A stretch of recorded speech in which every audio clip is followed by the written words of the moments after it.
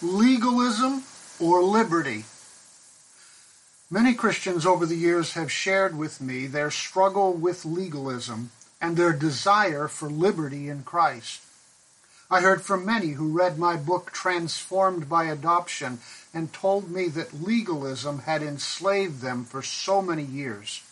Now they were beginning to grasp the liberty they would enjoy in Christ, and they found it so refreshing. As I have preached on Galatians, many have told me that it sounded like I was preaching just to them. Let me assure you, I am not clairvoyant. It is because I too have struggled with the slavery of legalism and found the liberating power of Christ in my life. So, my friends, I understand your spiritual struggles with legalism and your desire to experience spiritual liberty in Christ. Even though we all understand that we have a relationship with God solely by His grace, we still continually slip into basing our spirituality on our performance.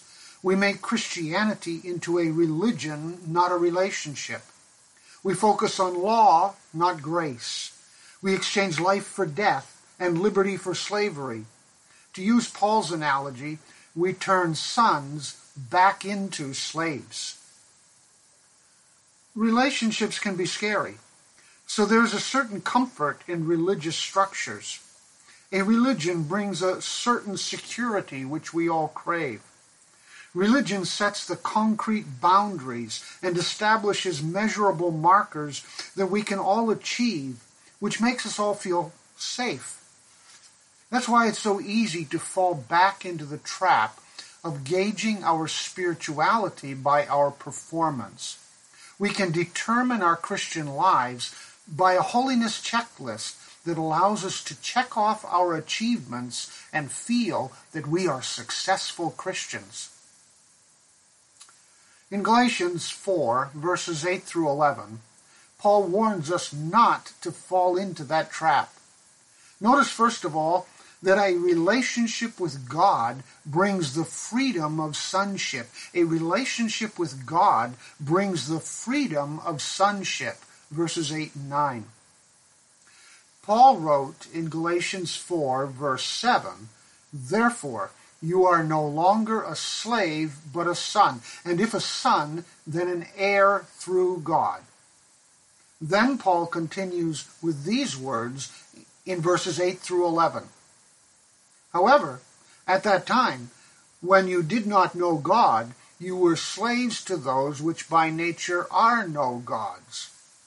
But now that you have come to know God, or rather to be known by God, how is it that you turn back again to the weak and worthless elemental things to which you desire to be enslaved all over again?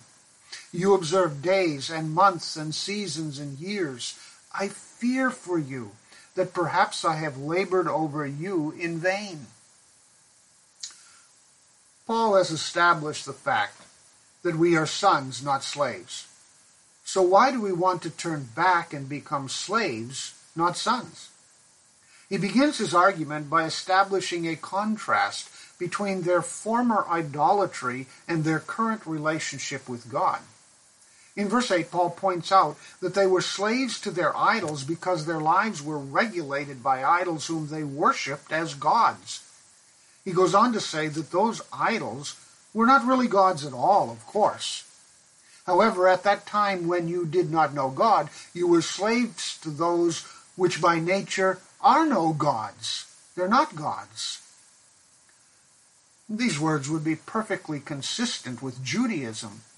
A good Jew would say the same thing. They are not gods. The Jewish rabbis often did. They treated the pagan gods and goddesses as unreal, fictitious. There's a story told in the Mishnah about Rabbi Gamaliel, who could well have been Paul's own teacher. Gamaliel entered the bathhouse of Aphrodite, a pagan goddess, to bathe. While there, he was asked, "Why would you, a Jew, enter the bathhouse of a pagan goddess?" Gamaliel responded, that it was obvious that the goddess was not real, for who would expose their nakedness before a real goddess? He said, "This goddess stands at the mouth of the gutter, so she must not be real, and thus cannot affect us at all." Paul goes on to draw the contrast with their relationship as Christians with the real, living, and true God Almighty in verse 9. "But now you have come to know God, or rather to be known by God." The Galatians had come to know God. It was Jesus Christ who said in John 17:3, "This is eternal life, that they may know you, the only true God, and Jesus Christ whom you have sent." Christianity is a relationship with the only true God. The word know is used of an intimate love relationship. It is not knowing about God that is important. There are many, even in our churches, who know all about God. It is knowing God in a relationship that is important. Knowing about God is religion, but knowing God is a relationship. Now notice that Paul qualifies himself, like any good theologian, when he says, "or rather to be known by God." Theologically, it is not we who come to know God, but it is God who chooses to know us in a relationship. This is good theology. If we were the ones who sought out God and discovered him, then we would know him based on our abilities. Such an idea would deny everything that the Bible teaches. Salvation would come to those who pursue God hard enough to find God, and that would be performance salvation. Our salvation would depend on us pursuing God instead of God pursuing us. Once we look at salvation as something we achieve, we are practicing a religion. The truth of the matter is simple. No one seeks God at all, ever. We are dead, spiritual corpses who are incapable of pursuing God, let alone finding him. Paul tells us in Romans 3, verses 10 and 11, "There is none righteous, not even one. There is none who seeks for God." We can claim no merit in the salvation process. We didn't even want to follow him until he changed our wanters. God persuaded us to want to follow him. Salvation is always at God's initiative, not ours. We might think that we chose God, but in reality, he chose us first. That is why the Apostle John writes in 1 John 4:19, "We love him because he first loved us." My friends, we cannot look down our spiritually arrogant noses at anyone else and say, "Nah, I'm better than you because I chose to follow God and you didn't." No, that would make salvation founded on me instead of on God. Moralism is self-righteous arrogance.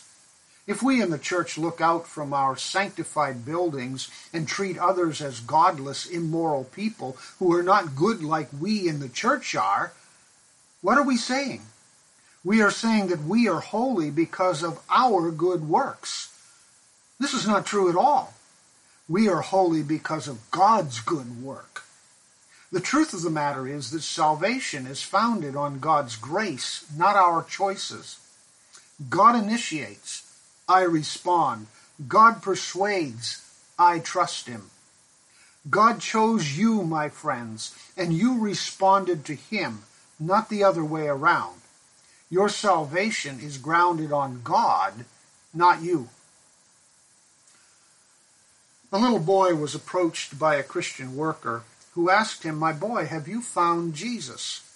The little boy looked up at the evangelist and said, "Why, sir, I didn't know he was lost, but I was, and he found me." We desperately need the theology of that little boy in our churches. You were not saved because you were smart enough to choose God, and you do not remain saved because you are smart enough not to reject God. Salvation is God's work from start to finish and everything in between. All we do is respond to Him in faith. All of this leads up to Paul's big question in verse 9. How is it that you turn back again to the weak and worthless elemental things to which you desire to be enslaved all over again? If you were saved from the weak and worthless elemental things of this world, why do you return to them again? If you were saved from religious moralism, why would you return to religious moralism? Why would anyone want to exchange their freedom in Christ to be controlled and regulated by human religious leaders? I often enjoyed reading to my girls when they were young, and I usually read them a bedtime story each night when I was home. One story we frequently read was called Alexander and the Wind-Up Mouse. It's the story of a little mouse named Alexander who lives in a house where no one loves him very much. Every time someone sees him, they scream and try to whack him with a broom. One day, Alexander is playing when he comes across a little wind-up toy mouse named Willie. Their conversation goes like this. "Who are you?" asked Alexander. "Well, I'm Willie, the wind-up mouse, Annie's favorite toy. They wind me to make me run in circles, they cuddle me, and at night I sleep on a soft white pillow between the doll and a woolly teddy bear. Everyone loves me." "They don't care much for me," said Alexander sadly. But he was happy to have found a friend. "Let's go into the kitchen and look for crumbs," he said. "Oh, I can't," said Willie. "I can only move when they wind me. But I don't mind. Everybody loves me." And in his lonely hideout, Alexander decides he wants to become a wind-up mouse like Willie, so everyone will love and cuddle him too. He is willing to exchange his freedom for slavery, so he asks the magic lizard in the garden to change him into a wind-up mouse like Willie. The lizard tells him that he must bring a round purple pebble to him when there is a full moon for the magic that changes mice to work. Alexander searches and searches for a purple pebble, but cannot find one anywhere. Eventually, Alexander returns to Willie, only to find out that Willie has been dumped into a box to be thrown out because Annie had a birthday and received many new presents. Willie was no longer wanted. When Alexander does find a purple pebble, he decides to have the magic lizard turn Willie into a real mouse, rather than become a wind-up mouse after all. How many of us spend most of our time trying to be spiritual wind-up mice because it brings security? We exchange our freedom for the bondage of religious control, seeking to feel good about ourselves. But religion does not offer permanent security. Only our relationship with Christ brings that kind of security. The word Paul uses in verse 9 is the same word he used back in verse 3. These elements are anything that man puts his trust in apart from the living God. These are the ABCs of religion. These ABCs of religion are the same, no matter what the religion. Because every religion that humans concoct is based on performance. There are rules, regulations, and rituals which are required if we are to gain God's favor. And if we fail in those religious requirements, then we will end up like the wind-up mouse, discarded by God. Like the wind-up mouse, our value comes from our performance. We are only worth something to God if we are good. Our value comes from what we do, and that only happens when someone winds us up to perform well. And that, my friends, is slavery. Anytime you fall into that trap, you will be enslaved in your own misery by the ABCs of your religion. The Bible warns us, we substitute our sonship with slavery when we supplement our relationship with religion. We substitute our sonship with slavery when we supplement our relationship with religion. It's as if we think we can add to or improve Christianity, so we try to supplement it with rules, regulations, and rituals. After all, we supplement everything else these days. Just read the food labels on the cartons you buy at the grocery store. The cereal Just Right just got righter. I noticed that the packaging said enriched wheat flour on the label of the crackers I was eating. Dietary supplements are normal. Everything is new and improved. You would think that we were the healthiest generation ever to live on the face of this earth. It's like the two men who were on their coffee break, and the conversation drifted to their diets. One of them produced a large sweet roll and began to eat it. The other one said, "Is that allowed on your diet?" "Well, it's only allowed on my second diet," the man explained. "You mean that you're on 2 diets?" the first man asked. "Uh-huh. The first diet didn't give me enough to eat." I think we apply the same logic to Christianity, as if we can improve on our salvation. It doesn't satisfy us to trust God for His grace. We need to supplement God's grace with our works. We need to supplement God's salvation with our self-righteousness. Paul keeps bringing us back to our relationship with God by His grace. He warns us not to supplement our salvation with religious invention, because we substitute our sonship with slavery when we supplement our relationship with religion. Our relationship with God by the grace of Christ makes us adult sons of God, with all the freedoms that come with sonship, as we have learned. However, as Paul lays out in the next verses, a religion of works brings the bondage of slavery, verses 10 and 11. A religion of works brings the bondage of slavery. Look at verses 10 and 11. How is it that you turn back again to the weak and worthless elemental things to which you desire to be enslaved all over again? You observe days and months and seasons and years. I fear for you that perhaps I have labored over you in vain. Apparently, Paul was referring here to the Jewish calendar. The Galatians were adopting the Jewish calendar as a way of improving their religious faith. The tense of this Greek verb would indicate that it was already being practiced by the Galatian church. The Galatians may not yet have begun practicing circumcision as the legalizers wanted them to do, but they had started to substitute the religious observances of the Jewish calendar as a way of gaining God's favor. The days would refer to the various Sabbath days that the Jews practiced as part of their religion. The months would refer to the recurring festivals such as Passover or Tabernacles. Years would refer to the Sabbath year such as Jubilee. Every 50th year the Jews were supposed to practice a special year of Jubilee. It was a year of rest and forgiveness of debts. Some have suggested that the year of Jubilee would have fallen in 47-48 AD, and Paul likely wrote Galatians around 49 AD. So they may have just been practicing this Sabbath year. I want you to notice several things here.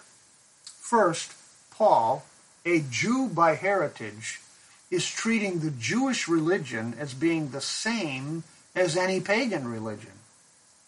Both religions, or all religions, belong to the category he has called the ABCs of religion. The Galatians are said to be returning to this Jewish religion, but since they were mostly Gentiles, they were returning only in the sense that Judaism was on par with paganism in its attempts to save humans by performance. God had instituted the laws of the Old Testament, but he never intended that those laws could save anyone. The laws were intended to drive humans to God. The Israelites were to perform the sacrifices by faith in God because they saw their sins in the mirror of the law. When the Jews made those laws into a way to save themselves, then they perverted God's laws and became no different than the Gentiles in their religion. My second observation is that Paul is not saying here that Christians can never enjoy a feast, a festival, or a special celebration. We must understand this passage in the context of the rest of Scripture. Paul is not contradicting what he will later say in Romans 14, verse 5. One person regards one day above another, another regards every day alike.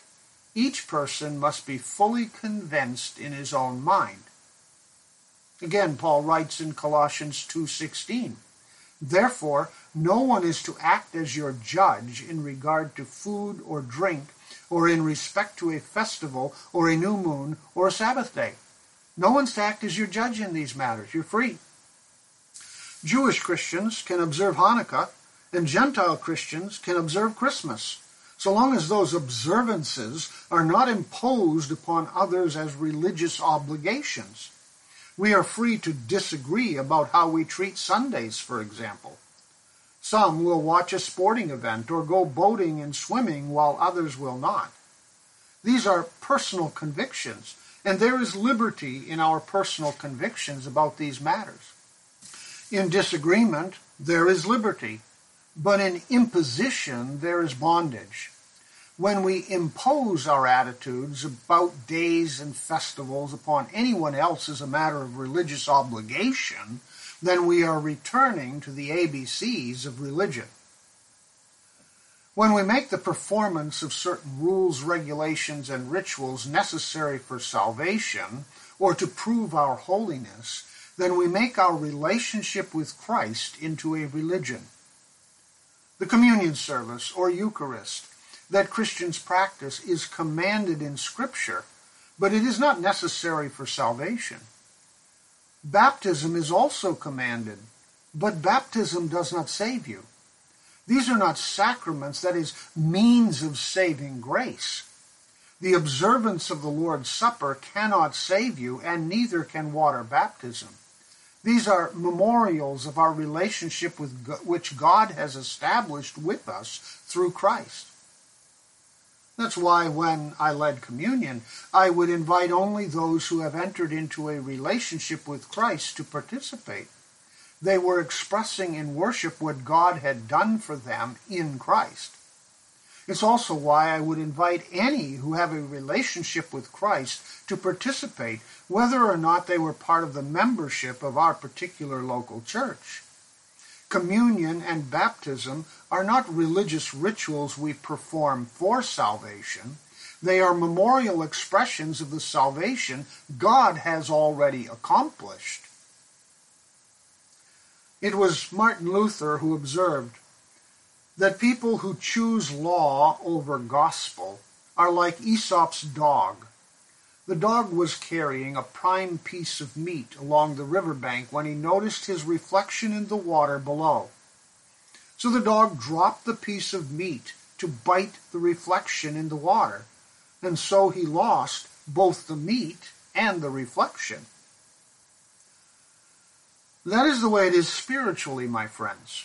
When we try to supplement our relationship with the Lord with additives of any sort, no matter how good those additives are, we turn the good news into bad news and liberty into slavery. We substitute our sonship with slavery when we supplement our relationship with religion. The basis of every religion is that humans bring something to God to earn his approval. Christianity alone says that you must divest yourself of all that is in your hands and accept his atoning grace for your sin. Christianity tells us that the sinner comes with empty hands, not clinging to anything save the cross of Christ. I like the words written by Augustus Toplady. Not the labors of my hands can fulfill thy law's demands. Could my zeal no respite know? Could my tears forever flow? All for sin could not atone. Thou must save, and thou alone. Nothing in my hand I bring. Simply to the cross I cling. Naked, come to thee for dress. Helpless, look to thee for grace. Foul, I to the fountain fly. Wash me, Savior, or I die.